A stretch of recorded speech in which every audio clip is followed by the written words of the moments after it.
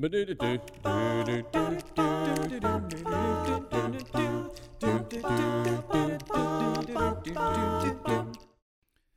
there, welcome back to the podcast. This is Jonathan Edwards, pureandsimplebible.com, and I am glad to have an opportunity to talk to you again and have a great Bible conversation. Today, it is just me, and so I'll do my best to make it sound conversational, although it's always maybe difficult to listen to when it's just one person talking. But for some reasons outside of my control, I've not been able to devote some time to recording new conversations lately. I've had many irons in the fire in other parts of my life, and so I find myself without a guest this week. And I'll do my best to make sure that next week I have people back in who can be helpful in recording with me. So I want to talk to you today about giving God glory. And I guess the motivation for this Bible study that I did was a recent event in my life where I was offering some counsel to someone. And I said, God's going to be glorified whatever happens. Either he's glorified in the mercy or he's glorified in the justice. And either way, God gets glorified. And, for the situation, I feel like it was helpful. But I left that conversation just kind of wondering about glory, and what the word glory means. I've grown up in the Church of Christ, and so a lot of these words that we use are just kind of second nature. They have the context that they're stated in, and we don't really question that. We just kind of say, yeah, glory, God's glory. And for me, this study was really helpful because I just wanted to know maybe more about why we say what we say and how we say it and when we say it. So that's kind of what this study's about. I got 4 main questions. So for those of you who like structure and you can maybe visualize structure, then I would ask you to visualize like a pie cut into 4 pieces. And each piece of that pie is one of these big questions. The question is, what is the glory of God? That's my first question. Then, what does it mean to give God glory? Third, how do I glorify God?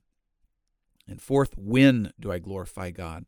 And I'll be honest, that last question of when, obviously it's all the time, but specific to my study and what motivated me to write this was the times whenever it may be, when you think, how in the world could God get glory in this? What am I supposed to do? This situation is so bad. It's so awful. How does God get glory in it? Well, that's the motivation behind the question, when do I glorify God? An example in the Bible that reminds me that no matter what, God is going to be glorified is in Luke chapter 19, verse 37 through 40, for those who are interested in the scripture. In that narrative, this is when Jesus has his triumphal entry, and you've got these men and women and children, and I want you to focus on the children with me for a little bit.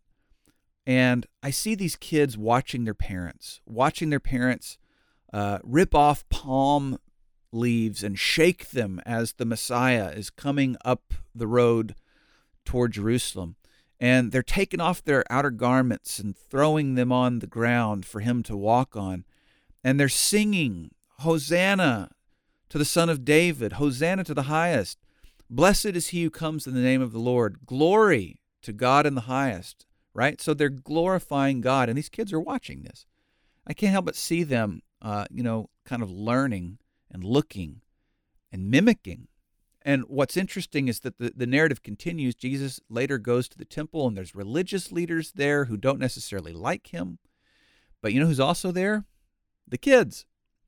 And the kids are still mimicking what their parents did and what the grown-ups did. And they're still singing, Hosanna to the Son of David, glory to God in the highest. And the religious leaders indignantly shout, Do you hear what these children are saying about you? They're upset. And Jesus says, I tell you the truth, if these little ones kept silent, the rocks would cry out. And for me, whenever I read that narrative, it reminds me that God will be glorified. And even if we choose not to glorify him, creation cannot deny that and will cry out, glory to God. I think as I went through this study and what I needed from the study, I needed to know that even in situations that are pretty bad, God is going to be glorified.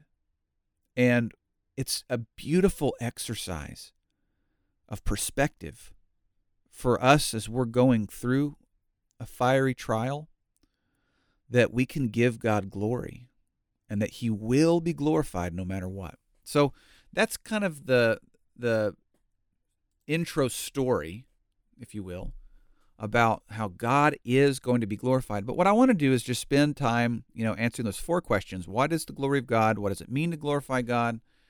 How do I glorify God? And when do I glorify God? So let's jump into that first, question of what is the glory of God? Now, glory is a word in the Bible that is all over the place. And a lot of times it represents a vast array of God's qualities. And so for the sake of time, I'm not going to be able to go through all of it, but just looking at the Old Testament, for example, in Ezekiel chapter 1, 26 through 28, it talks about how this was the appearance of the likeness of the glory of God. And if you are in that section, you'll notice that it uses words like thunder and lightning and rainbows and fire, and trying to put into words what glory is. And Exodus 33, if Ezekiel 1 is just talking about the likeness of the glory of God, then the implications of how powerful God's glory is happens in Exodus 33, where Moses asks to see God's face, and God says that's not possible. And I'm kind of quoting from the Jonathan Edwards translation, so bear with me. But that's not possible. No one can look upon my face and live. But then he explains to Moses, you hide in the rock, and I'm going to pass by. And the scripture says, and it shall be when my glory passes by. And then he allows Moses to see the very edge, the back side of glory.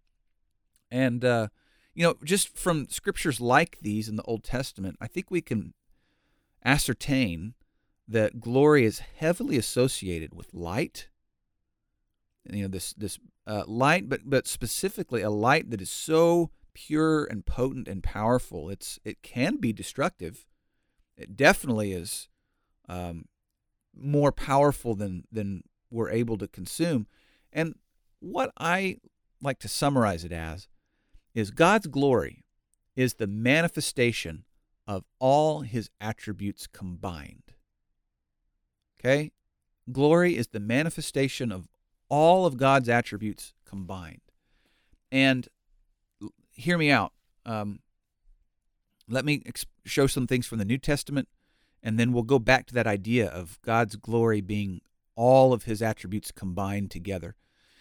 In the New Testament, God's glory has a similar definition. It's definitely related to light and something flowing outward. Hebrews 1, verse 1 through 4, the sun is the radiance of his glory.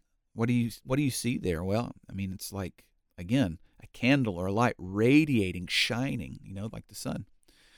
Matthew 24, verse 30, Jesus said that he would return on the clouds of heaven with power and great glory. All eyes are going to see that, right? In Revelation 21:23, the glory of God gives heaven light, and the Lamb is its lamp. There's no sun in heaven because of the glory of God. And so here, again, it's illuminating, it's radiating. But what's interesting in the New Testament is that glory takes on human flesh. John chapter 1, verse 14, the Word became flesh and dwelt among us, and we have seen his glory.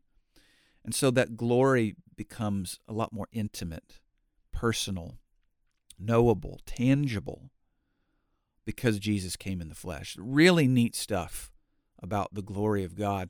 But remember, the definition I gave was the glory is the manifestation of all of God's attributes combined. And you could Google light prism if you're not able to make the visual that I'm suggesting. But, if you've ever seen a prism, you've got the beam of light going into the prism that refracts the light and turns it into the many colors of the rainbow. And so that's, in my opinion, the best visual of glory is all the attributes combined, and then the Bible refracts God's glory to teach us that God is good, and that God is just, and that God is merciful, and God is wrath, and that God is love, and that God is power, and that God is truth, and God is jealous. And all of those things, the various character traits of God, work in harmony together. And it's not the purpose of this conversation, but, sometimes people get upset with God's wrath or God's jealousy, and they say, I don't serve a God like that. I want to serve a God of love, one that is gracious. But I think New Testament Christians who take the Bible seriously understand that any relationship is not so vanilla or one-dimensional that it's just based on one thing. I think about my relationship with my wife, and what makes it work so well is that our dynamic is not just about romantic love, but part of that romantic love is the bond of friendship and the solidarity in the face of adversity. Our relationship is complex and dynamic and wonderful because of it. And so it is with God. Humans get jealous for one another. Jealousy is a sign that a relationship is in jeopardy. And when a relationship is in trouble, if you respond with ambivalence instead of jealousy, it's a sign that you don't care. And so when I look at God's wrath and jealousy and justice, it's part of God's glory. And it actually makes me feel safe knowing that God is a jealous and just God. Now, the scripture that I think best personifies God's glory as being radiating light is 2 Corinthians 4, verse 6. I want you to listen to it, okay? This is one of the scriptures that I've read it like time and time and time again, and it wasn't until I had to study glory that I really appreciated what this is here for. 2 Corinthians 4, 6 says, "For it is the God who commanded light to shine out of darkness." Pause. So, do you see a visual of light? Like we've talked about glory, this singular light, refracted, okay?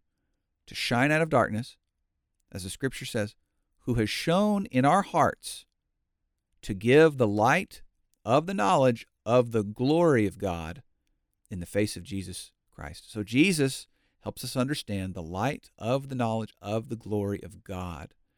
It's because glory is refracted and we see all the various character traits of God that we can appreciate what glory really is. So that's the first section. What is glory? I think it's natural for us to follow up with a second question, and that question is, what does it mean to glorify God? And maybe this is just the cynic in me a bit, but if God has all the glory, right? If glory is the manifestation of all of his character traits, then why do I need to glorify him? Like, why do I need to praise and radiate towards God or about God if he's already got it all? Well, it's an interesting question. And I think as we're going to answer it, we can answer it positively and negatively. We can answer it with praise, or we can answer it with justice. But to give God glory simply means to give God what is due him, to show either through yourself or show it to the world that God is worthy, because he is. He is worthy of everything.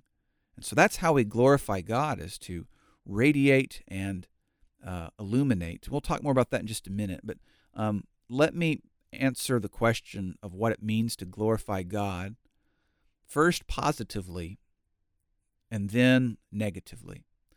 In 1 Chronicles chapter 16, there's a guy named Asaph, and you may know him from the book of Psalms. He wrote a lot of the Psalms. But in 1 Chronicles 16, he pours out this poem or song of praise to the glory of God. And I want you just to listen. I'm gonna like read off these bullet points, okay? I want you to listen to what it means to glorify God. Ready? Give praise to the Lord. Proclaim the greatness of God's name. Tell the whole world what God has done. Sing to the Lord, exalt his name, rejoice in him, seek out the Lord and trust his power. Pause. So some of that seemed kind of maybe what we're used to, like praising God, but others of it were about proclaiming God, right? Telling others about God. That's also glorifying God when God is being proclaimed. Interesting, right? Let's keep considering. Here's a few more things that Asaph said. Remember the Lord's deeds. Ascribe glory and strength to him because it's what's due to him.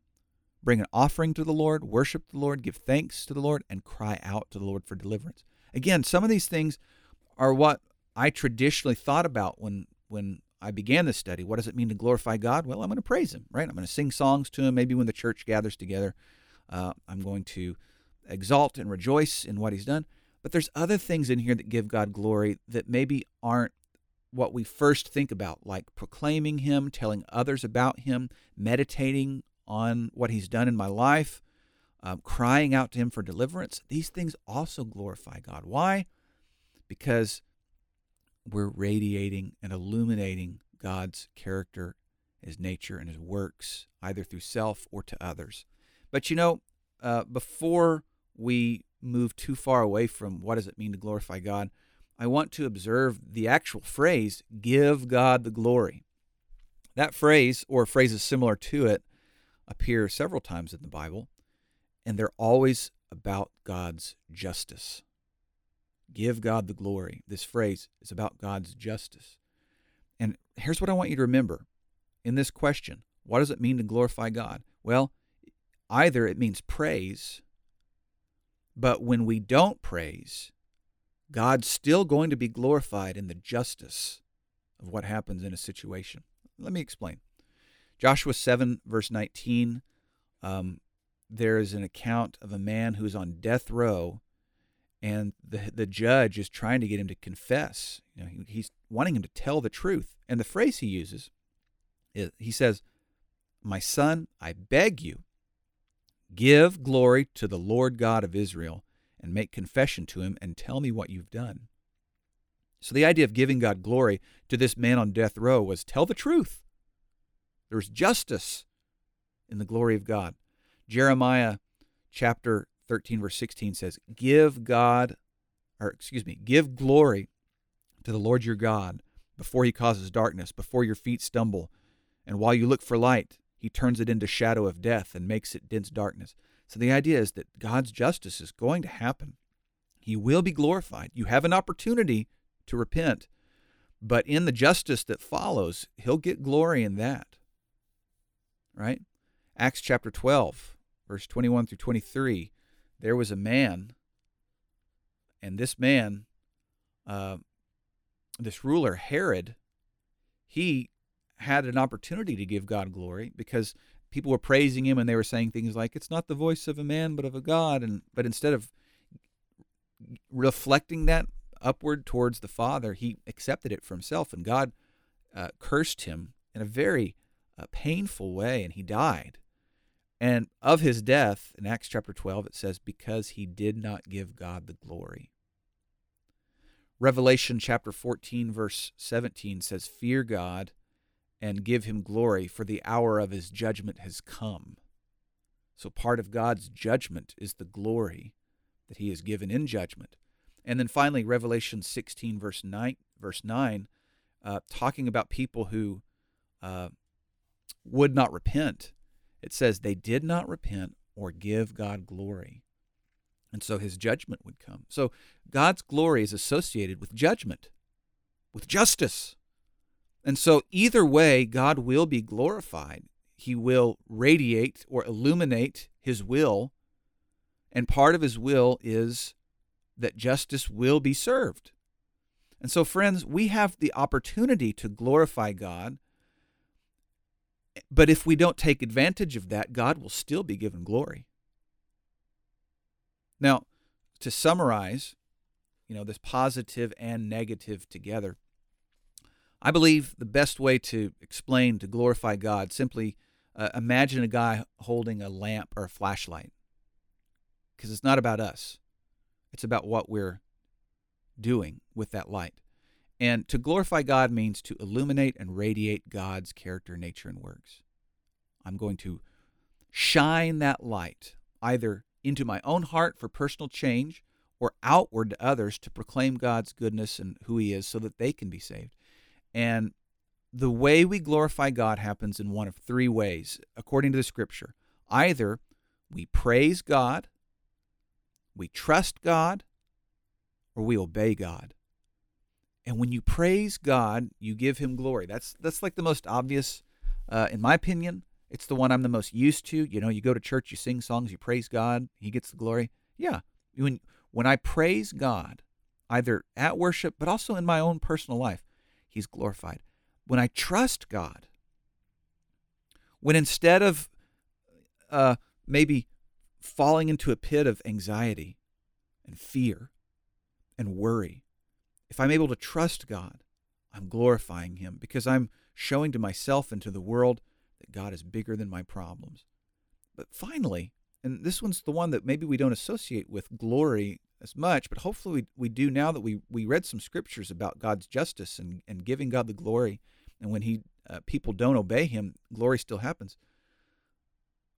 We glorify God when we obey him. And friend, I want you to hear that. You glorify God when you obey him. I've said on this program many times, and I hope to continue to say it, that we really need to rebrand that phrase of obeying God. And I feel like it's been hijacked by people who have turned obedience into a curse word. Obedience is not bad. Obeying God is good. Now, you have to obey from the heart. You have to be a doer of the word and not a hearer only, right? There's so many things that qualify obedience. You can't save yourself through works of checking off a list of to-do things and then demand that God let you into heaven. But with those qualifiers, it's important to remember that of the 1,000 or so commands of the New Testament, when you obey them, you are glorifying God because you are illuminating and radiating his character and nature and works through your obedience. Now, I've kind of answered the question, but the third big question in the pie that we're going through, the third big question is about the mechanics. How do I glorify God? Well, how do we glorify God? Well, as we just mentioned in the definition of what it meant to give God the glory, how do I glorify God? Well, I'm going to illuminate his nature and works, and I'm going to illuminate that through praise and trust and obedience. So that's how I do it. Praise, trust, and obedience. Praise, trust, and obedience. But you need scriptures, right? It can't just be Jonathan's think-sos about praise, trust, and obedience. So let's maybe start really large and maybe start to then specify a little bit more. 1 Corinthians chapter 10, verse 31 says, "So whether you eat or drink or whatever you do, do it all for the glory of God." Oh, wow. That's everything, isn't it? Whatever you do it all for the glory of God. Wow. Now, yeah, the 1 Corinthians 10 is in a context of people either eating or abstaining from eating the meat that was offered to idols. And so he says, whether you do that or whether you don't, you do it to the glory of God. But certainly we can apply it to our lives. Whatever we do, we should be thinking about how that action glorifies God. And, people can come up with cynical or, skeptical questions like, "Oh, Jonathan, well, How does eating a bowl of Cheerios in the morning give God glory? You're so zealous about this, but let's be real. There's times whenever I need to relax, or there's times when I'm just doing mundane tasks. So how does eating a bowl of Cheerios give God glory? And I would respond by saying, well, what do you do with the energy from that bowl of Cheerios? How does the energy glorify God? Because you've fueled up. And now maybe you go to work, or maybe you go to school, or maybe you go to the gym, or maybe you go to church, depending on what day it is. But you can definitely glorify God. And as you're eating the bowl of Cheerios, that's what you can be thinking, man, how will I use this energy to the glory of God? How am I going to praise or trust or obey him? Matthew 5, verse 16 gets a little bit more specific. It says, let your light shine before others, that they may see your good deeds and... Can you fill in the rest of that scripture? What does it say? Let your light so shine before others that they may see your good deeds and glorify your Father in heaven. Wow. When I praise and trust and obey, when you praise and trust and obey, God gets the glory. It's not about us. Our good deeds, it's not to increase our credibility, our street cred, right? It's about giving God the glory. When you obey those 1,000 commands the New Testament talks about, and others see it, God gets the glory. And friend, this goes throughout your whole life. John 21:19 says, this he spoke, signifying by what death he would glorify God. So even in death, even as we go through different life phases, you're young, you're a teen, life is in front of you. You're middle-aged, life is busy. You glorify God in the busyness. You get older, it's the twilight years, you glorify God in your retirement. And as John 21 says, even as we approach death, we give God the glory. And so it's important to remember that whatever you do, or in the deeds that you do before others, or that whatever phase of life you're in, you glorify God with praise and trust and obedience. And remember this, you can't glorify God without praise, trust, and obedience. You can't glorify God. Now, God will be glorified, but you can't glorify him without praise, trust, and obedience. Hear that dichotomy, right? Like God's going to get glorified no matter what we do. But right now we have the blessing and the privilege and the gift to glorify him. And we get to do that in the worship when the church gathers together, and we get to do it out of the worship whenever we're living life. In worship, when we gather together, we cannot glorify God if we're not praising and trusting and obeying him in our worship. What does that mean? Well, it could mean either the things that we do or what's going on in our heart as we do those things. I can't add to what the New Testament says about worship, right? And so if the New Testament tells us that we're supposed to sing praises to God and not use instruments, right, is the conclusion that we often come to whenever we read that, as we should. Well, I can't bring in a praise band to glorify God by saying, I'll enhance it, I'll make it better. No, God doesn't get glorified when we disobey him. God gets glorified in our obedience, our trust, and our praise. And the same is true outside of the assembly. God isn't glorified whenever, on our own time, we're not obeying him. We can't glorify him that way. That's what I should have said. You can't glorify God outside of the assembly if you're not praising, trusting, obeying him. But ultimately, God will be glorified, if not in the mercy and forgiveness of a people who have come to humble themselves before him. God will be glorified in the justice and the judgment when he rightly dispenses it upon a people who are disobedient. Now, you might be thinking, and the way my study was intended to be focused is ultimately to go towards those that are struggling through a great struggle, a great trial.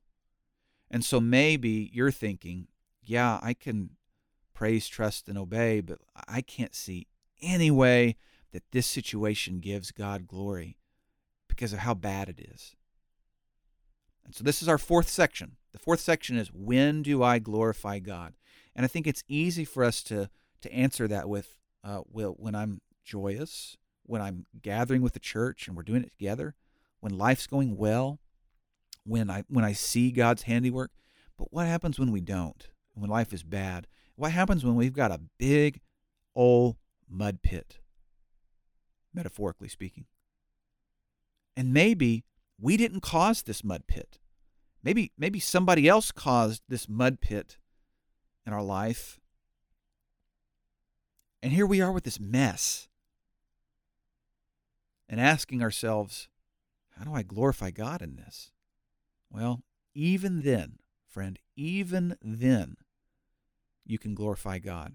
I have three, what would I call it? I guess 3 parts, 3 answers to this of when should I glorify God? So here's the first answer. I may not understand, but I can still glorify God. Okay? So in these times when it looks like there's no way for you to get out, and you've got a huge mud pit in your life, you can say, I may not understand, but I can still glorify God. And the scripture I look to for this point is in Daniel chapter 3, verse 16 through 18. I love it. I may do my own study on this because I feel like there's so much encouragement there. But in Daniel chapter 3, you've got the classic narrative of Shadrach, Meshach, and Abednego, and they've been captured, taken to a foreign land. They're speaking a foreign language. They're in a foreign culture. And I imagine these young men, I mean, they have every reason to feel anxious, nervous, scared, overwhelmed. And they're given this command to bow down before a golden image, and if not, they die. And everyone else bows down except these 3. And the king, Nebuchadnezzar, even comes and threatens them. It's like, you better bow down or I'm going to throw you in this fiery furnace.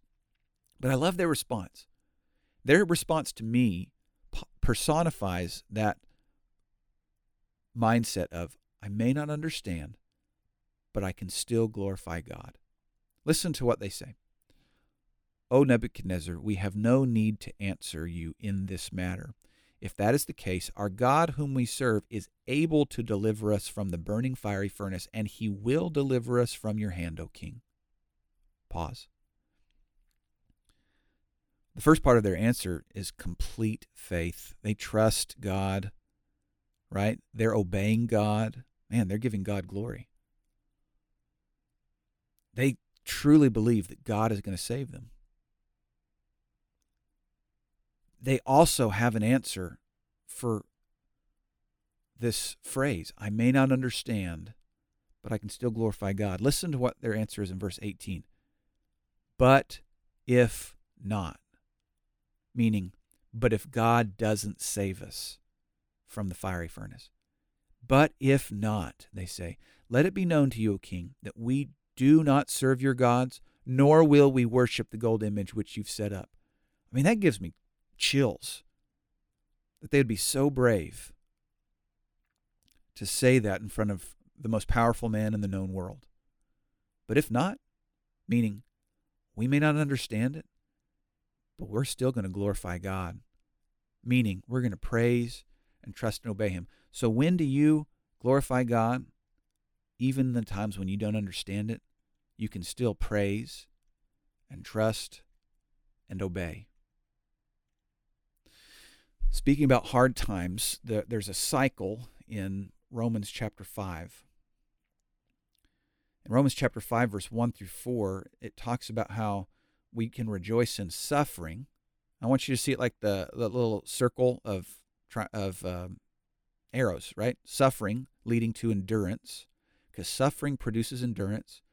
Endurance produces character. Character produces hope. And in that cycle, that hope, what do you think that does to the next time you suffer?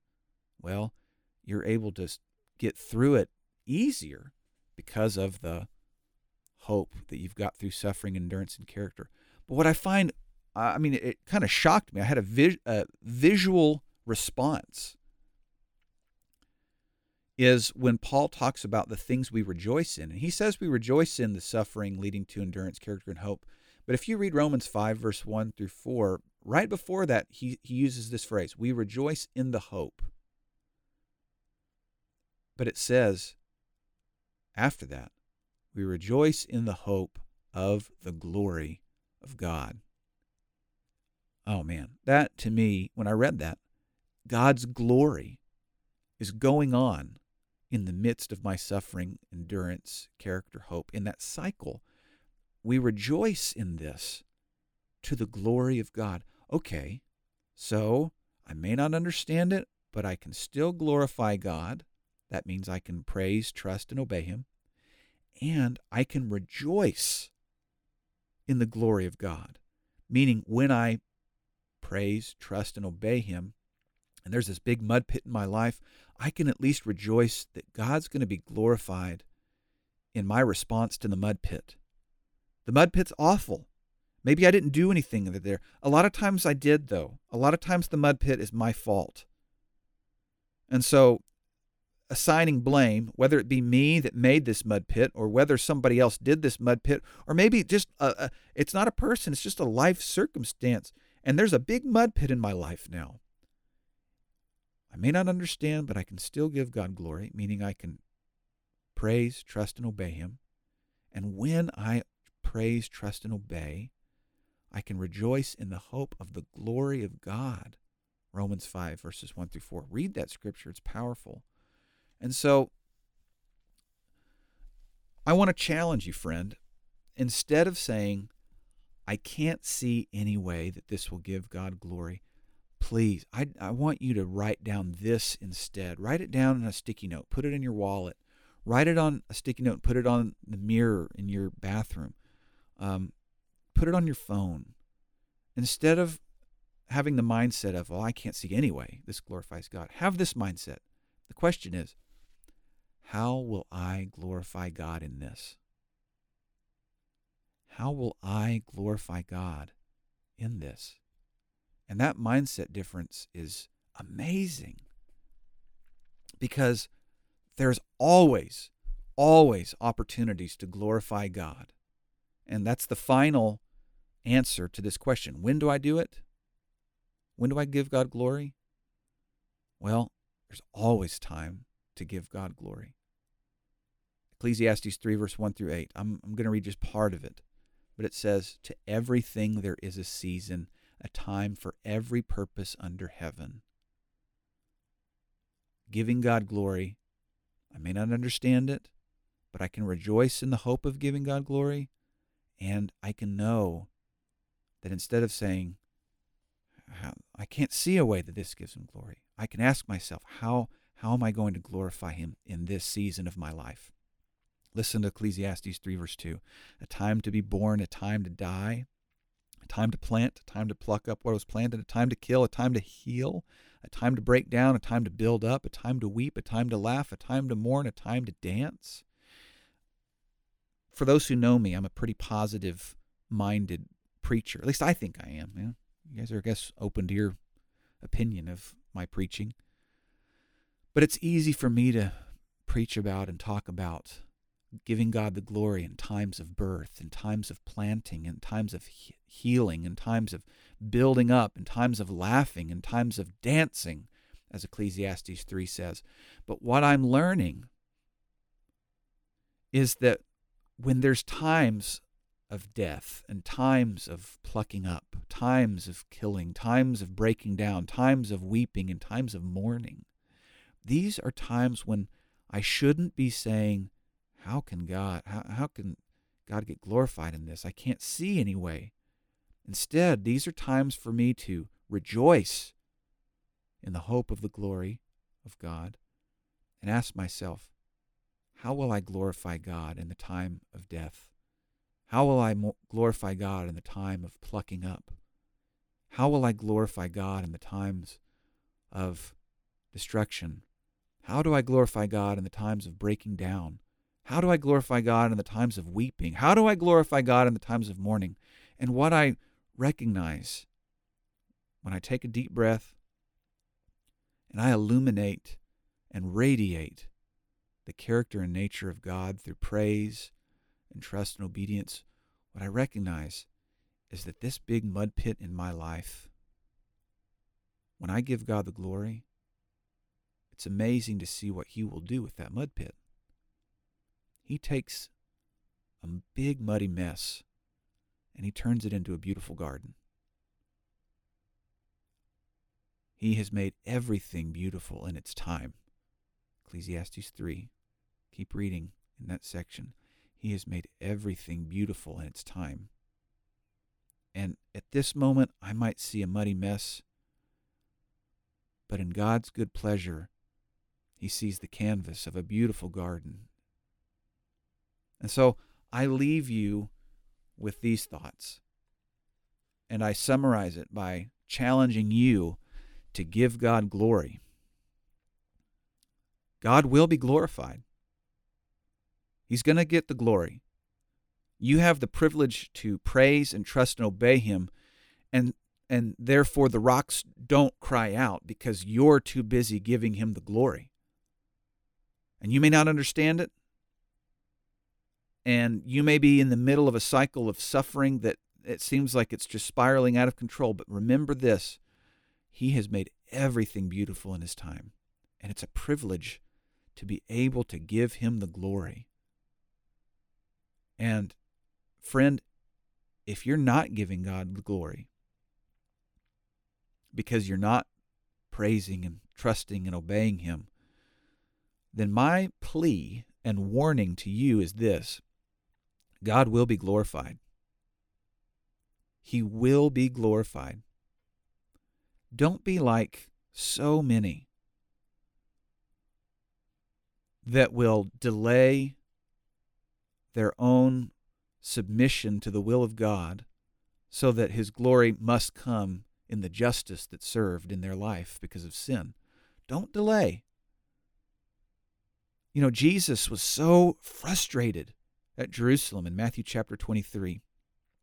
After calling out the hypocrisy of religious leaders again and again and again, He turns to the city and mourns and says, "Oh, Jerusalem, Jerusalem." He ascribes to Himself, He said, "How I've longed to gather you like a hen gathers the chicks under her wings, but you were unwilling. Therefore, you will not see me again until I come in glory." And you say, "Blessed is he who comes in the name of the Lord." This Jerusalem crowd would ultimately give God glory, and will give Him that glory in the second coming of Christ. They had the opportunity to glorify God, and they didn't. They didn't praise and trust and obey Him. And so glory will come in the justice. I don't want that for you. I don't want you to delay. So if you have things in your life, friend, I just want to tell you, you need to get right with God. You need to repent and change. And in the repentance and in the changing, as you learn to praise and trust and obey, then you're giving God glory in a righteous way. All right, I've rambled on long enough. I'm thankful to have the privilege to chat with you. I hope that it was a study worth listening to. And let's come back next week, okay? I may have a guest and I may not, but we'll find out then. So, same time next week, come back. And also, subscribe. Like the podcast. Help me get this out to more people. People need to know how great God is. And this is just one small way, but it's my service to the Lord, and it's your service to the Lord too. If you love it, then help me share it with others. All right.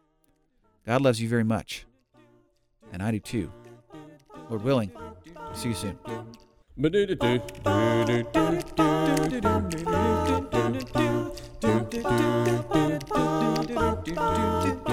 Well, I'm here to tell you a story that is true, about a judge by the name of Gideon. He was a man like me and you.